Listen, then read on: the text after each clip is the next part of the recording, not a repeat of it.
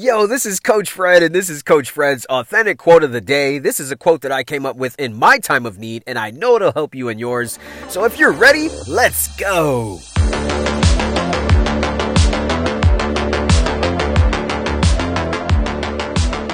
What is up? Today is Monday, June 28th, 2021. This is my quote of the day. You can find this message on any podcast platform. Also, be sure that you search me out on any social media platform at The Real Fred Lee, and you will see this quote of the day posted in my story feed at The Real Fred Lee. Then go to my website, therealfredlee.com. Today's quote, man, is good. Quote, don't have dreams, have goals. Dreams are only dreams when you don't pursue them. End quote. Yo, this is very simple. Stop dreaming about shit and go for it. Stop talking about one day. You have Sunday, Monday, Tuesday, Wednesday, Thursday, Friday, Saturday. There ain't no one day. Ain't no one day on the calendar. Stop thinking that only lucky shit happens to lucky people. Just do the work.